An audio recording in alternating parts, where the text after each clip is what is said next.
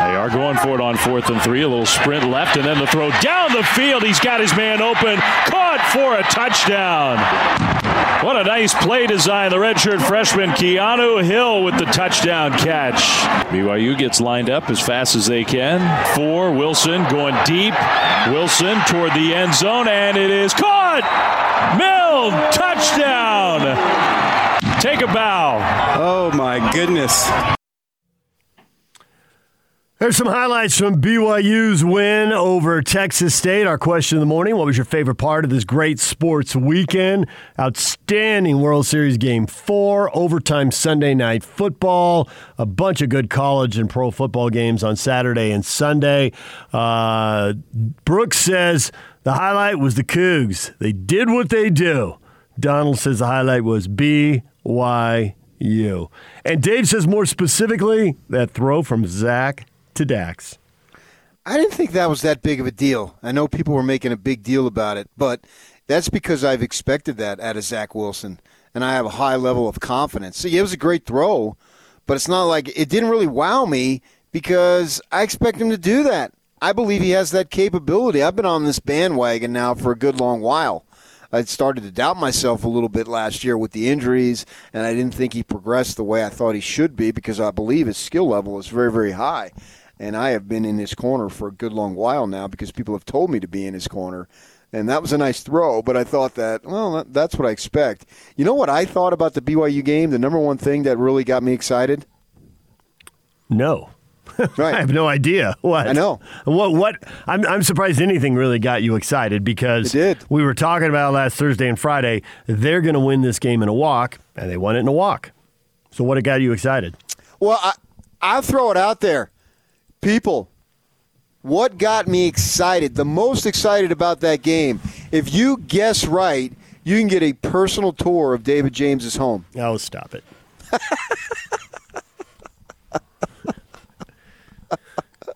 Well, what can we give away? An 8x10 glossy? Signed? I think we give away the same thing we always give away. One ticket to see a Bees game by yourself on the berm in 2023.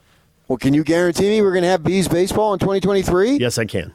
Who would have thought that we wouldn't have had it this year? I never would have thought that in a million years. Not me, but I put it out there. That's why I went 2023. And I put it out in the no me. doubt territory. How about just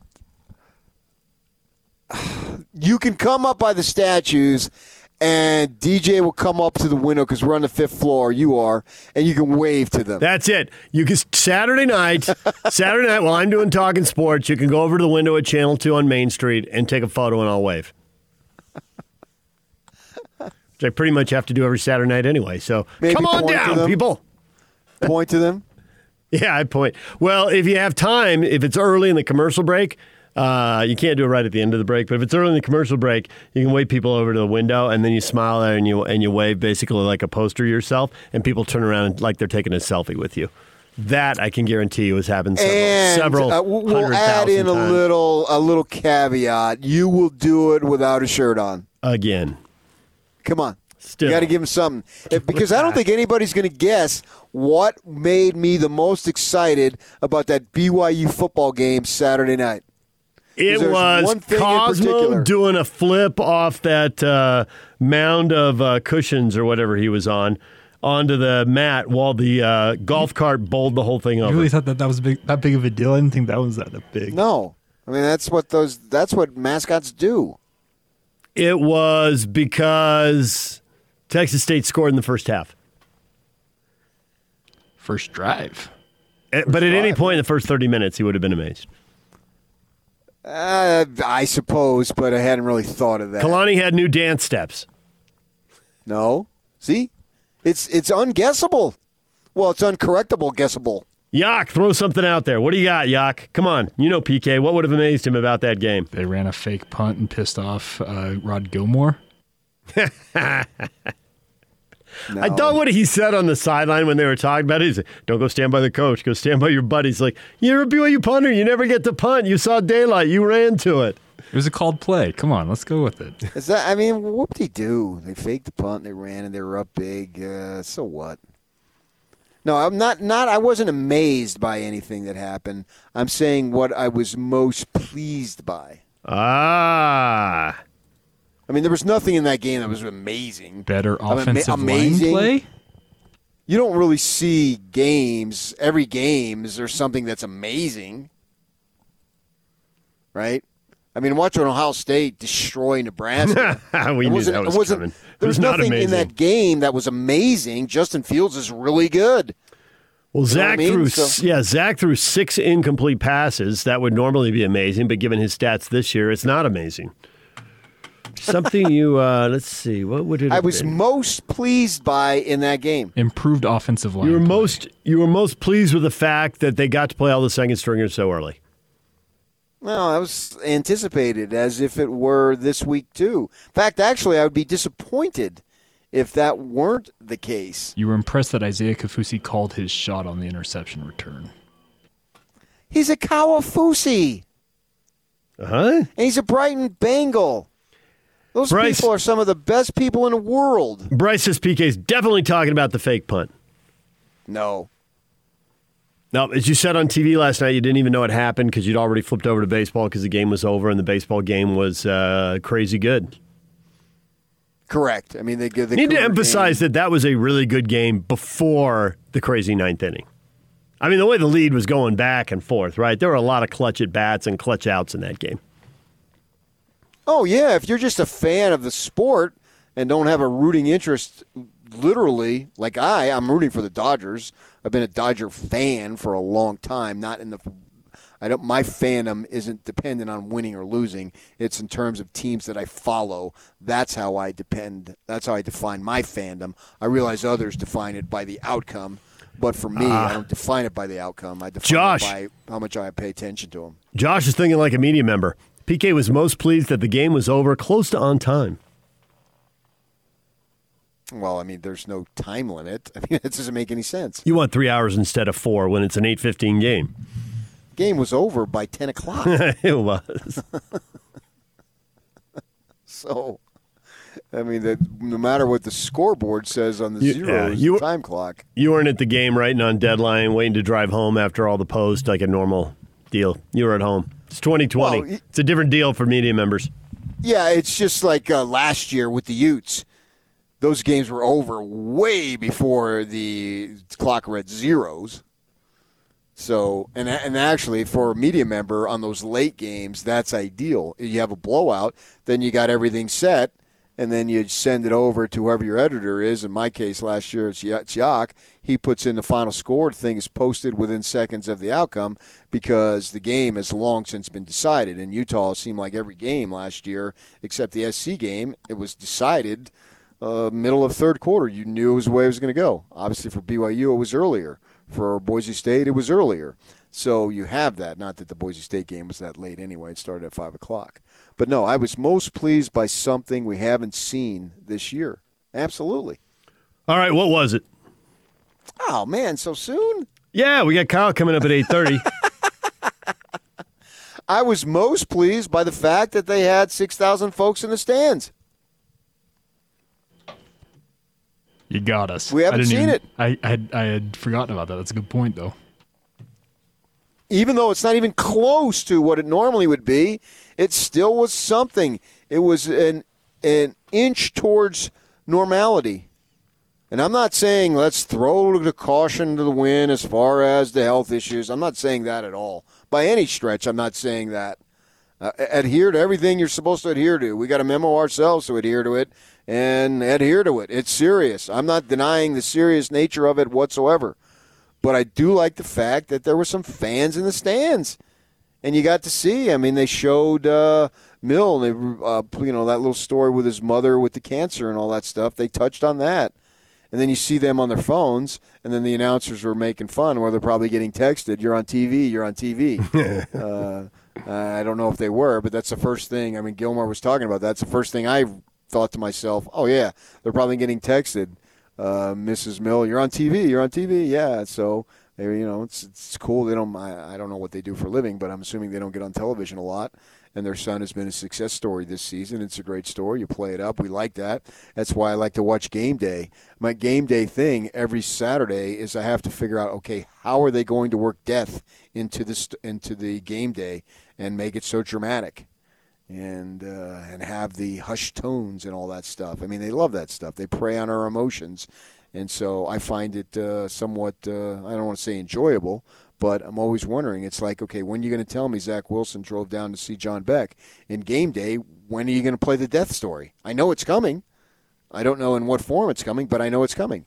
And so here, with the mom having cancer, which is a very serious situation, obviously, and they played that, so I don't downgrade the serious nature of the virus by any stretch, but I do appreciate that they had fans in there. I appreciate it for the fellows who are out on the field, and I appreciate it for the families who want to see their sons play. Of course they do, and get some students in there, and it was great. It was absolutely great, and we haven't seen it, right? They hadn't played in any of their prior games. Nope. Houston had fans. So Houston but home games, though. They were talking home games. Home yes, games. Houston did. I was talking across the board. No, Houston was the first time they had fans because the players were talking about it because it's BYU, so wherever they go, they're going to – I mean, they went to Middle Tennessee State and they had 5,000 fans, so they can go anywhere. And I know from when we went with the NCAA tournament, when they went to Louisville, a guy who works in the media here in town, who worked in town before, 20 years ago, left, he's in TV and internet stuff, and he left and went to a job in Nashville. And he was at a station in Nashville for, 7-8 years, something like that. And he and his family, his wife, and I think 4 kids, they drove and found me in the satellite truck parking area at the NCAA tournament there. And he's like, 6 hours to see the Cougars? Easy. Okay. So they're going to get that. People are going to drive 6 hours. They're going to drive a day wherever the Cougars are in the country. If they're in a part of the country they haven't been in very often, it's going to happen. They're going to have fans. Well, or if they're in a part of the country that they've been every year, they're going to have fans. If you're out in the West, obviously, yes. So it doesn't matter. Draw a 2-hour circle around them. I saw on Twitter a University of Utah professor. The numbers that caught my attention, Utah's had nearly 10,000 new COVID cases in the last week, nearly 2,000 cases reported today. Meanwhile, 6,000 fans will be at Edwards Stadium tomorrow cheering for BYU. Is this wise, or do we believe it can happen to us? A U of U professor putting that out on Twitter. And then I go on his Twitter, and first thing I see 47 minutes ago today, the first thing he puts on Twitter, the dishonesty of the Trump campaign is stunning, blah, blah, blah, blah, blah, blah, blah, blah, blah, blah. Yeah, and your guy is just gospel 100% truth. There's Jesus and then there's Joe. I mean, there's very little separation between the two. There we go with the politics. And he's a professor in the Department of Political Science. Was it safe to have 2,000 fans in there? I think having been to some sports events where they're fans, I think if you're masked up and you're socially distanced, you're pretty safe. I wouldn't be eating, drinking, going to the bathroom. I'd just go, I'd watch the game, and then I'd get out of there. So, I mean, obviously you could go and do stuff that isn't safe, and I can't tell you what all 6,000 people did down there, nor can anyone else. But having seen the RSL games where they have a 20,000-seat stadium, and I don't know, it's hard to estimate, but it looks like 3,000 or 4,000 people in there maybe. I think they're allowed to have, well, at one point they were allowed to have more. I don't know what they're allowed to have now. But it doesn't look like there are people near each other. If you're outdoors, you're masked up, and you're socially distanced, I think you're pretty safe. Now, if you take your mask off and you go into the bathroom, now you're indoors, and all bets are off. And if your mask is, who knows? So, but I'd just be going to the game for the game. I wouldn't be going for any of the other stuff, so. All right, DJ and PK, it's 97.5 and 1280 The Zone. We're going to take a break. When we come back, Kyle Whittingham, Utah football coach, his media availability. Gary Anderson's going to join us at 9:30. Stay with us. Now let's get this party started. This is Hans Olsen and Scotty G on the Zone Sports Network. Eric Weddle right here on 97.5, 1280 The Zone and the Zone Sports Network. What do you think of their decision to bench Fitzpatrick and put Tua in there as the starter? I mean, that is a sad reality of our business and the emotional side of the game. It is a job, and when you give it your all and then you got fired, and then having to muster up enough energy and suppress your emotions to go sit in a team meeting and then go sit in your quarterback's room, an offensive team meeting, and you're the guy that got fired. You're the guy that got demoted. It's not an easy thing to deal with by any means. Hans and Scotty. Weekdays from 10 to 2 on 97.5, 1280 The Zone and The Zone Sports Network. DJ and PK brought to you in part by Mark Miller Subaru. Kyle Whittingham is about to speak. His media availability here. We're going to air that for you. Gary Anderson, Utah State football coach, is going to be here at 9:30. We'll talk to him about Boise State and look ahead to the home opener with San Diego State. We got some NFL news out. Josina Anderson, ESPN, reporting Odell Beckham Jr. says he has suffered a torn ACL against the Bengals. He was hurt on the second play of the game, an interception, and he was trying to chase down the defensive back. I forget who had the pick, and then crashed into a pile of human beings. And it was pretty clear immediately that he was hurt there on the ground. And so self-diagnosis there. I don't know if he's had the MRI, but an ACL. Yeah, it does. That'll finish him for the year, obviously. Yeah. There's some other injuries out there we're waiting to hear on as well. It's a typical Monday in the NFL season. The Niners down to there. Was that their third-string running back, Wilson? Third, fourth, fifth, somewhere in that range. Yeah. He had a huge day. Thanks, PK. Jeff Wilson Jr. Three touchdowns, 100 yards rushing, 112 or 17, whatever it was. And he got hurt. When he went down, I thought he grabbed his knee, but then they were saying it was an ankle. It's the fourth high ankle sprain in the last 3 weeks for the Niners. Oh, it's fetching. PK's favorite injury. I never, ever hear high ankle sprain without hearing you complain about it, PK. It's unbelievable.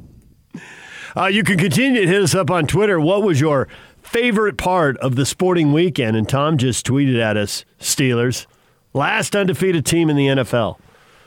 Good game. I watched a good portion of it. Didn't start out like a good game. They were up 14-0 in a heartbeat. It was 24-7 at the half. But you got to give it to the Titans. Those last 20 minutes, they were doing everything right. They were getting stops, getting the ball back, going down and scoring.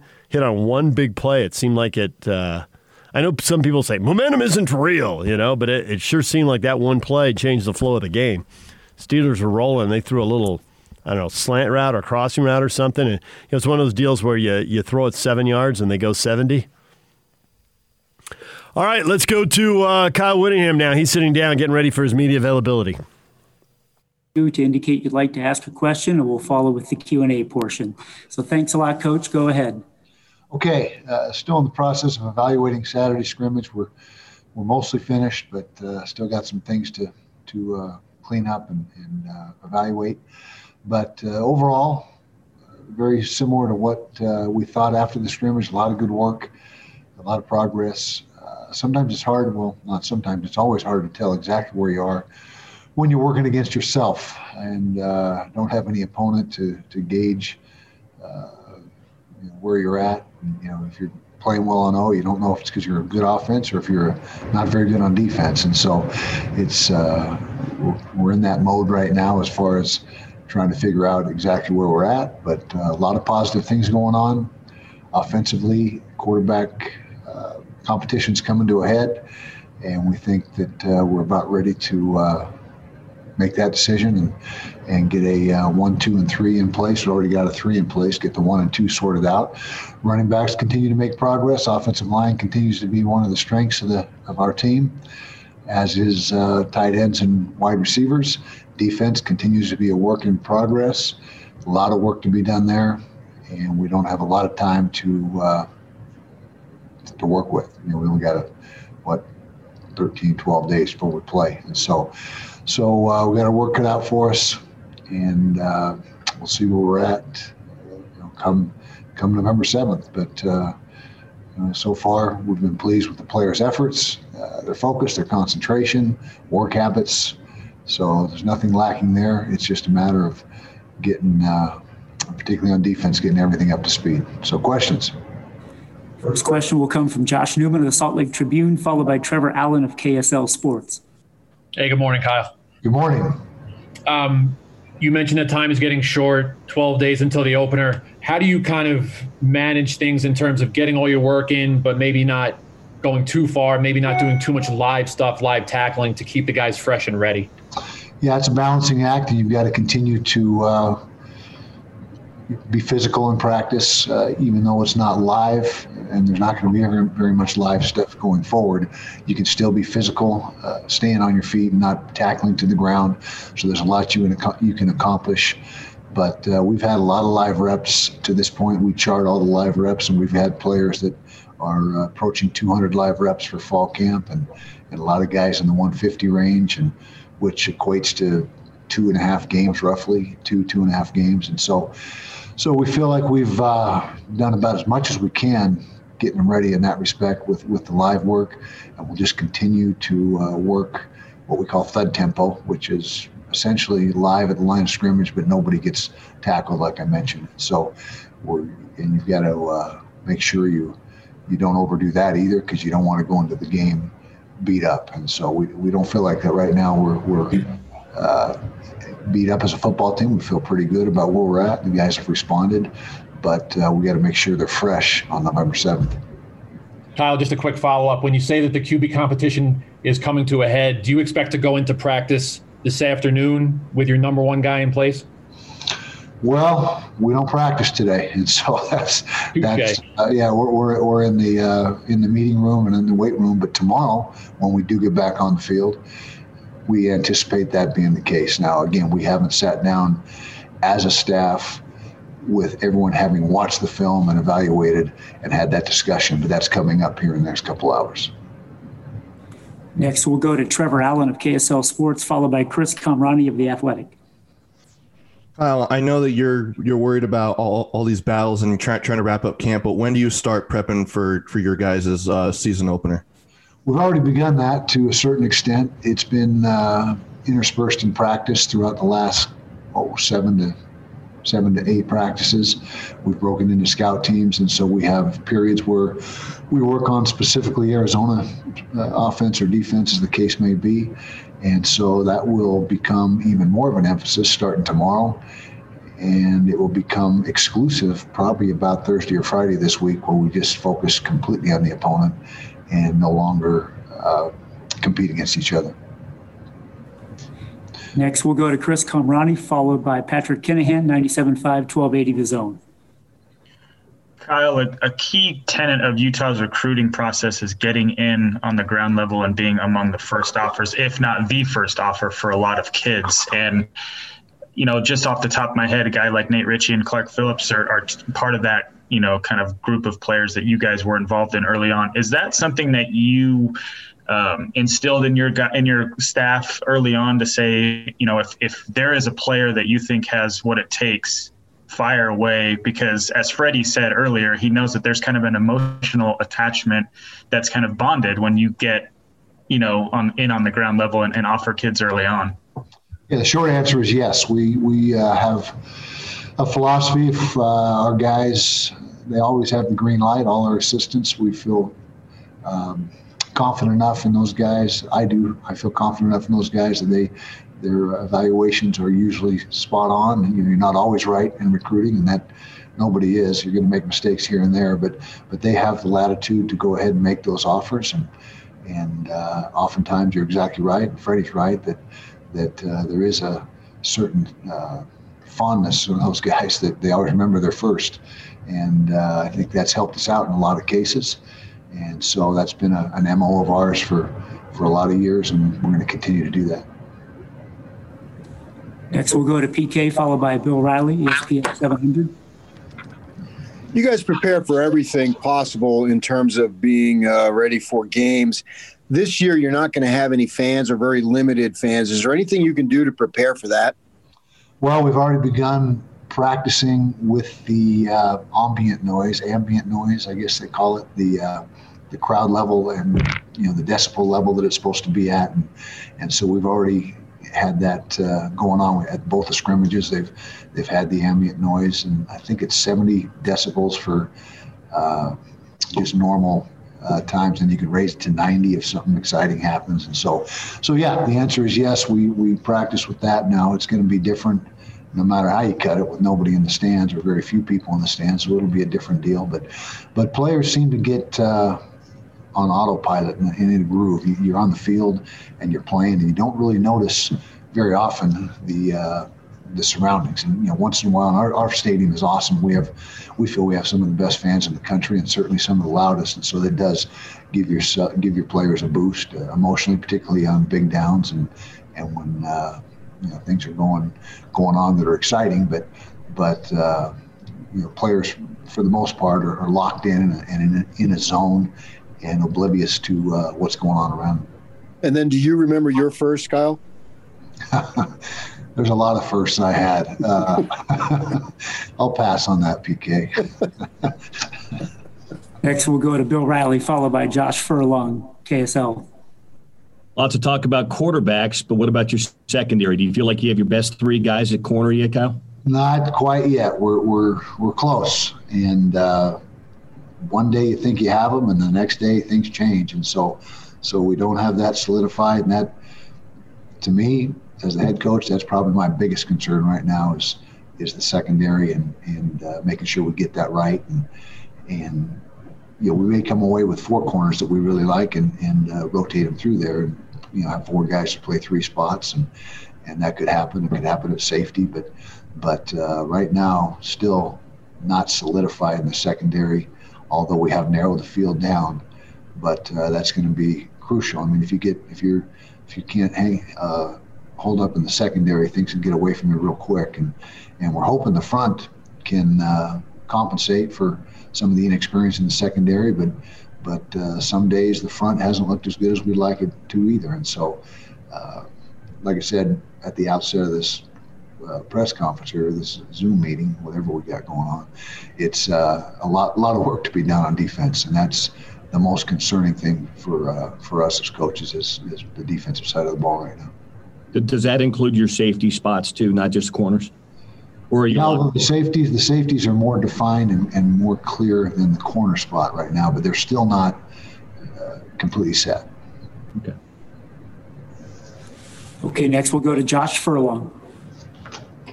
Kyle, obviously in college football or even the NFL, there's different shifts that go on with the offenses, whether that be the spread or whatever else there may be. Are you seeing a shift recently in terms of how tight ends are being utilized in the packages that are presented, using them, and in your eyes, what does that provide to an offense that maybe is why people are using it more? Yeah, I personally believe that's the case, that the tight end is becoming more in vogue, and for a while there they didn't disappear, but they were nowhere near as prevalent when people were going a lot of four wides. But now the personnel groups have changed a little bit, and you're seeing a lot of tight end sets, both in the professional level and the collegiate level. We certainly have got a lot of mileage out of our tight ends, and what tight ends do is they present matchup problems in the throw game. The tight ends typically are it's tough to cover with a linebacker, and you have to use a safety, and even sometimes that's a bad matchup with the size advantage that the tight end has. And then you've got things in the run game. You've got so many more options in the run game when you have a tight end on the field than when you're playing in 10 personnel, which is four wides, one back, and no tight ends. And so I've always been a believer in the tight end position and the value of it.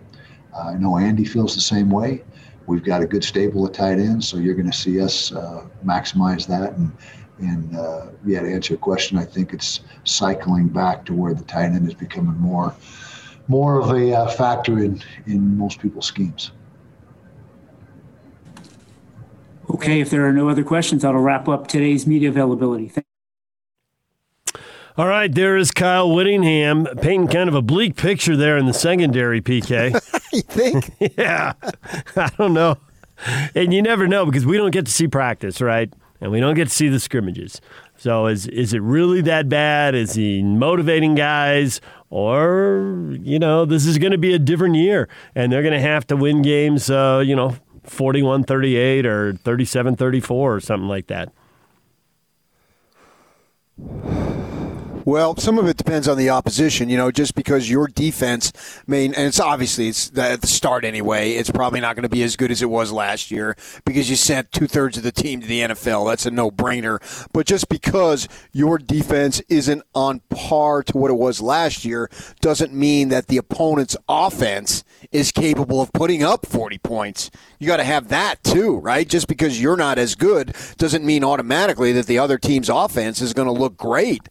That's not necessarily the case. Well, yes, that's true, but the thing, and this is just me defaulting to this, I don't have any inside knowledge on this, but the problem with the secondary is when they make mistakes, they can give up big plays really fast. Presumably, you take a bad angle, you blow a coverage, you miss a tackle, and a guy just runs for a touchdown. So you don't have to have a great offense. If you're a secondary, and even if you're not great, if you keep the game in front of you, and Kyle's not really going into what the problems are, if you keep the game in front of you, even if the pass is complete and you make the tackle and it's 8 or 10 yards, you're still going to make them go on an 8, 10, 12-play drive, which gives them a chance, if they're not a good offense, to screw it up. But if your secondary's bad and you're giving up 30, 50, 70-yard plays, then even bad offenses can get down the field and score in a hurry. And so that's the concern, I think, with the secondary. And again, we don't know how much he's overselling this. We don't know if he really feels good about 3 or 4 guys and they can bring one guy along.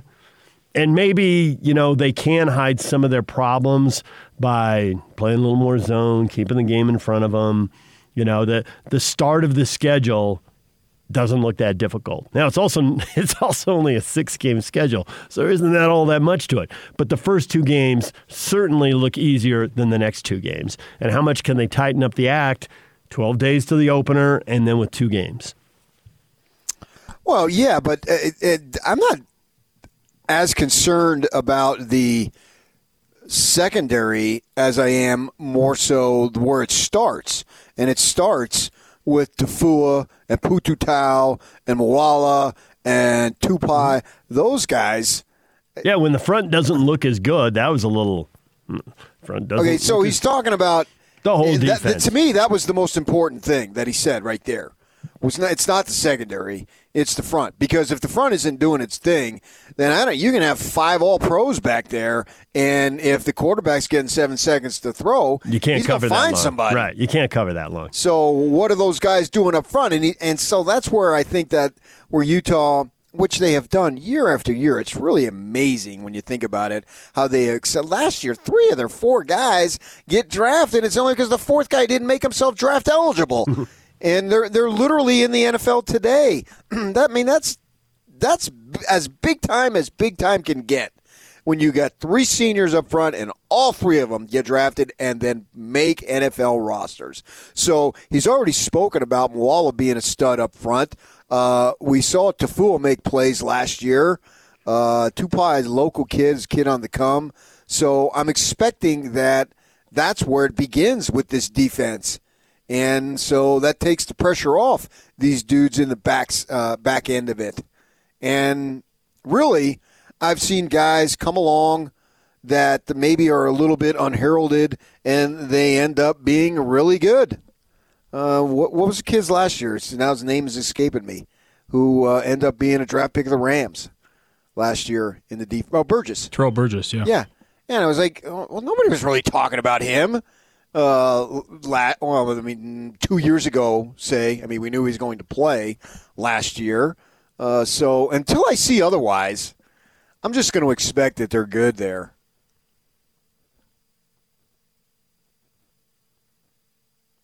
Well, maybe the offense is that good because he said after the scrimmage. Oh, the one thing he said after the scrimmage on Saturday that stood out was that because actions speak louder than words, right? And coaches can spin stuff and tell you part of what they're thinking, but not the other part of what they're thinking. But they held Devin Lloyd out.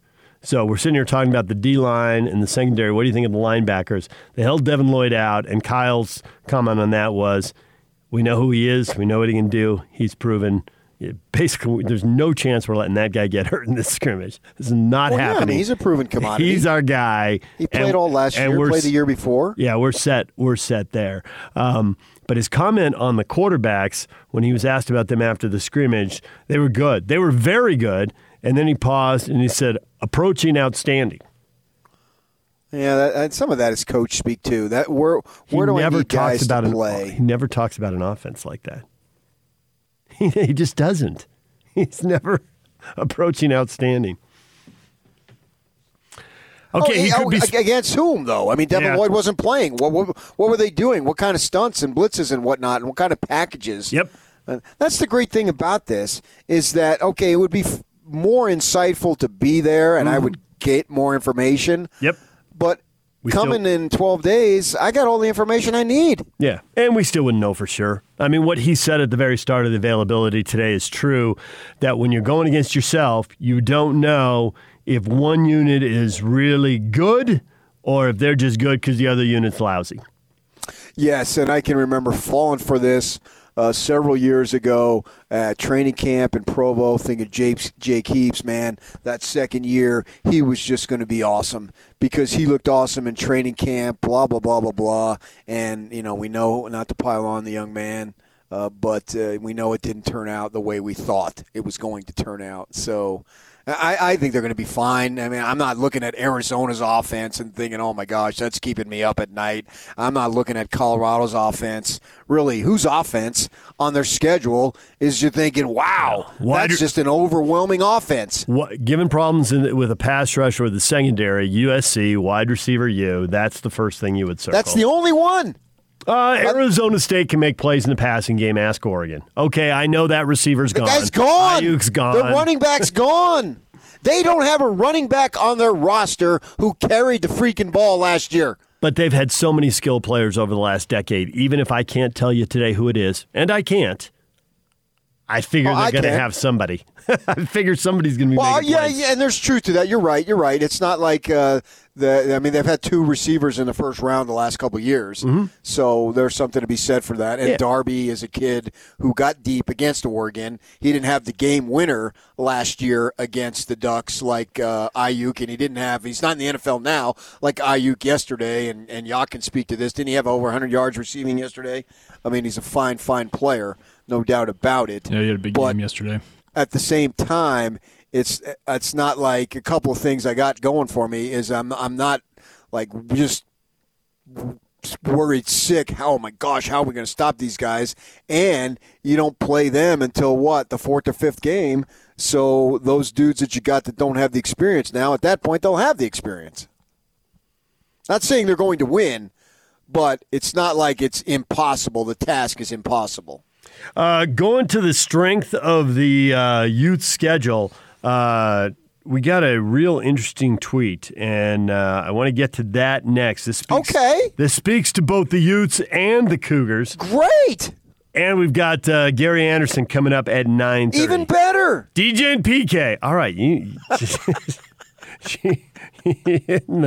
hitting the caffeine a little early in the morning, PK? I'm just trying to be enthusiastic and pump you up. He's juiced on a Monday. He's on his third Coke Zero of the morning. He's like, yeah, let's bring it. All right, let's have some conversation, people. Three Coke Zeros before 9 a.m.? Come on. No way. Zero zeros.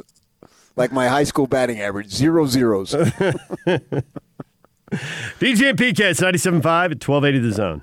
Let's go! The Big Show. It's a big deal! With Gordon Monson and Jake Scott. The former Ute, Christian Cox, with us. How weird is it for it to be October and you won't play till the 7th of November? Yeah, what a hard thing, especially to be a senior. I think about my own situation, right? Going into my senior year in 2010, I wasn't first team all conference. I wasn't even on the radar to get a shot to play in the league. And you need those games. The games are what separate you, that let you catapult up to the next level. I'm glad to see that there will be some games, but so hard for those guys. And whether this is too harsh of an opinion, I think the Pac-12 could have played a little sooner. The Big Show, weekdays from 2 to 7 on 97.5 1280 The Zone and The Zone Sports Network. And now, your Rocky Mountain Chevy dealer's strong play of the weekend. And the pitch on the way. Swing, line drive, right center. It's a base hit. Kiermaier around third. He scores the tying run to third base and being waved home and falling down. And now they got a call between third and home. The ball gets away. It is score Rosarena. The Rays have won. That has got to be one of the most unlikely endings to a World Series game in the history of baseball. There's the Chevy Strong play of the game. Know it. Today at 4:50 and you can win fabulous prizes. And PK, remember that time a few years ago when you were driving from Wyoming to the Denver airport, or maybe it's from CSU, to the Denver airport, and you had an hour drive, and you need someone to help keep you awake, so you called me? It was Laramie, yes. It was Laramie. So Scotty was driving from Boise to his parents' place in Declo, which is, I don't know, hour and a half, 2 hours, whatever. So guess who had 3 different phone calls with him? You. Yeah, it's pretty funny. And the third one was because I was calling the RSL game and he was calling the Aggie game. We didn't see the World Series stuff happen live, right? And so I'm catching up on it, and I see the play, and we'd been talking football, and I had just hung up with him, and I called him back, and he laughs. He goes, "Yeah, what?" I'm like, "Scotty, I just saw the play. It's unbelievable. It's unbelievable. You have got to see it." There's like 3 different things that happened after the swing of the bat, which would have been exciting enough. Yeah. All right. So, also from this weekend, I got this from a BYU fan. Steven says, DJ and PK, something interesting for you guys to chat about in the morning. I've heard Ute fans moaning about how BYU is only undefeated because they're playing high school teams. Interestingly enough, when you look at the top 6 opponents for both teams, per Sagarin's team ratings, the 2 schedules are very similar. He points out that while Boise's ranked 27th, USC is 23rd, so pretty close to a wash. ASU's 37th, but Houston's 38th. UCLA 64th, but San Diego State's 65th. Oregon State and Navy, 74-78. Arizona, Troy, Louisiana Tech, and Colorado, very similar as well. Now, BYU does get to play 4 more games that are total gimmies, but his point is the top 6 tests are about the same. He says, BYU opponents 63, Utah 59. The Utes better pray to whatever heathen god they believe in that they run the table, or else all that strength of schedule smack is going to bite them in the ass. That's a lot of numbers and 4 tweets. And I've got to say, he sent the stuff in columns with good margins. Like, Steven, you worked at this. Okay, a couple, and I like to usually take the other side. That's just my nature, and obviously it works in sports radio.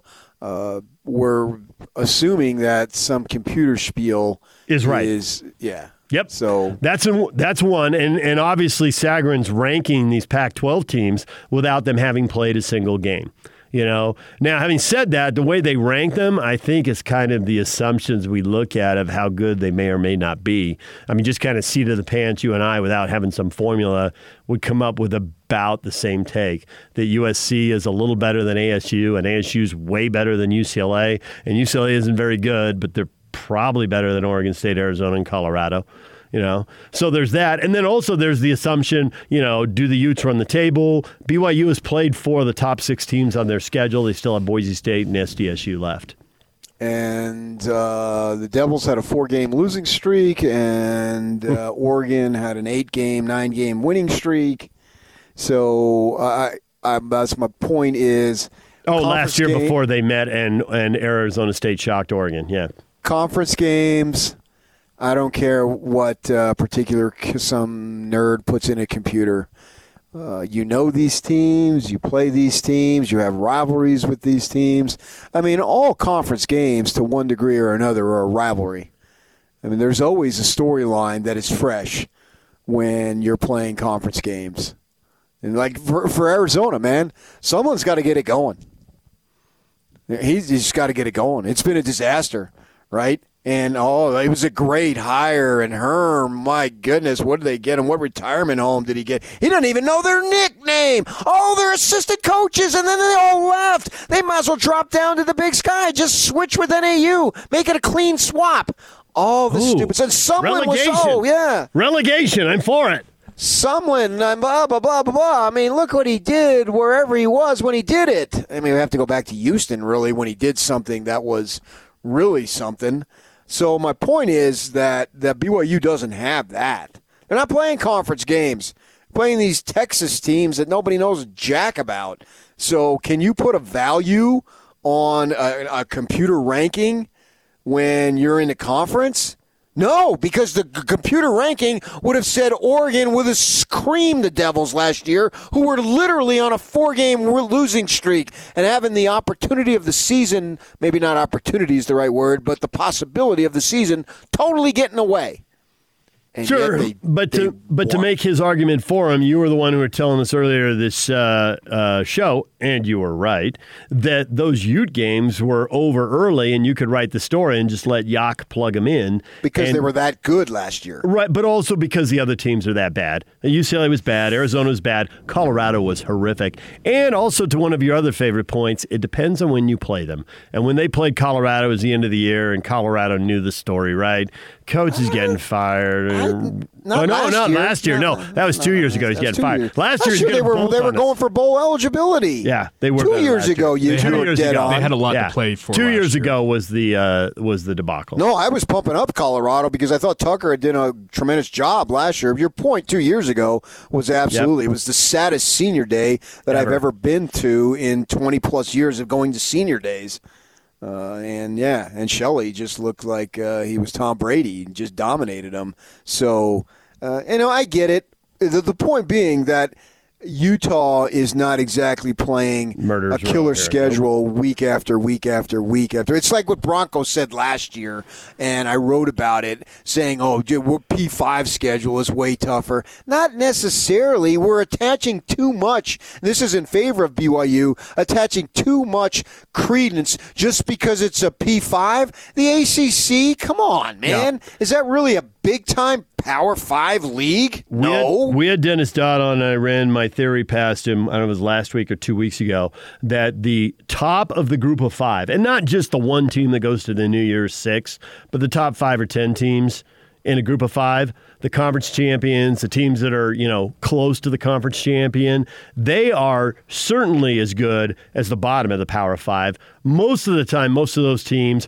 are as good or better than even the middle of Power 5 conferences. Now, they may not be able to hang with the top of the Power 5 conferences, but you can look at BYU last year, and that was not a great BYU team. They were 7-6, but they played an 11-win team, 11-win Power 5 team in Utah, and they got beat pretty thoroughly. They can't hang with the top third of the Power 5.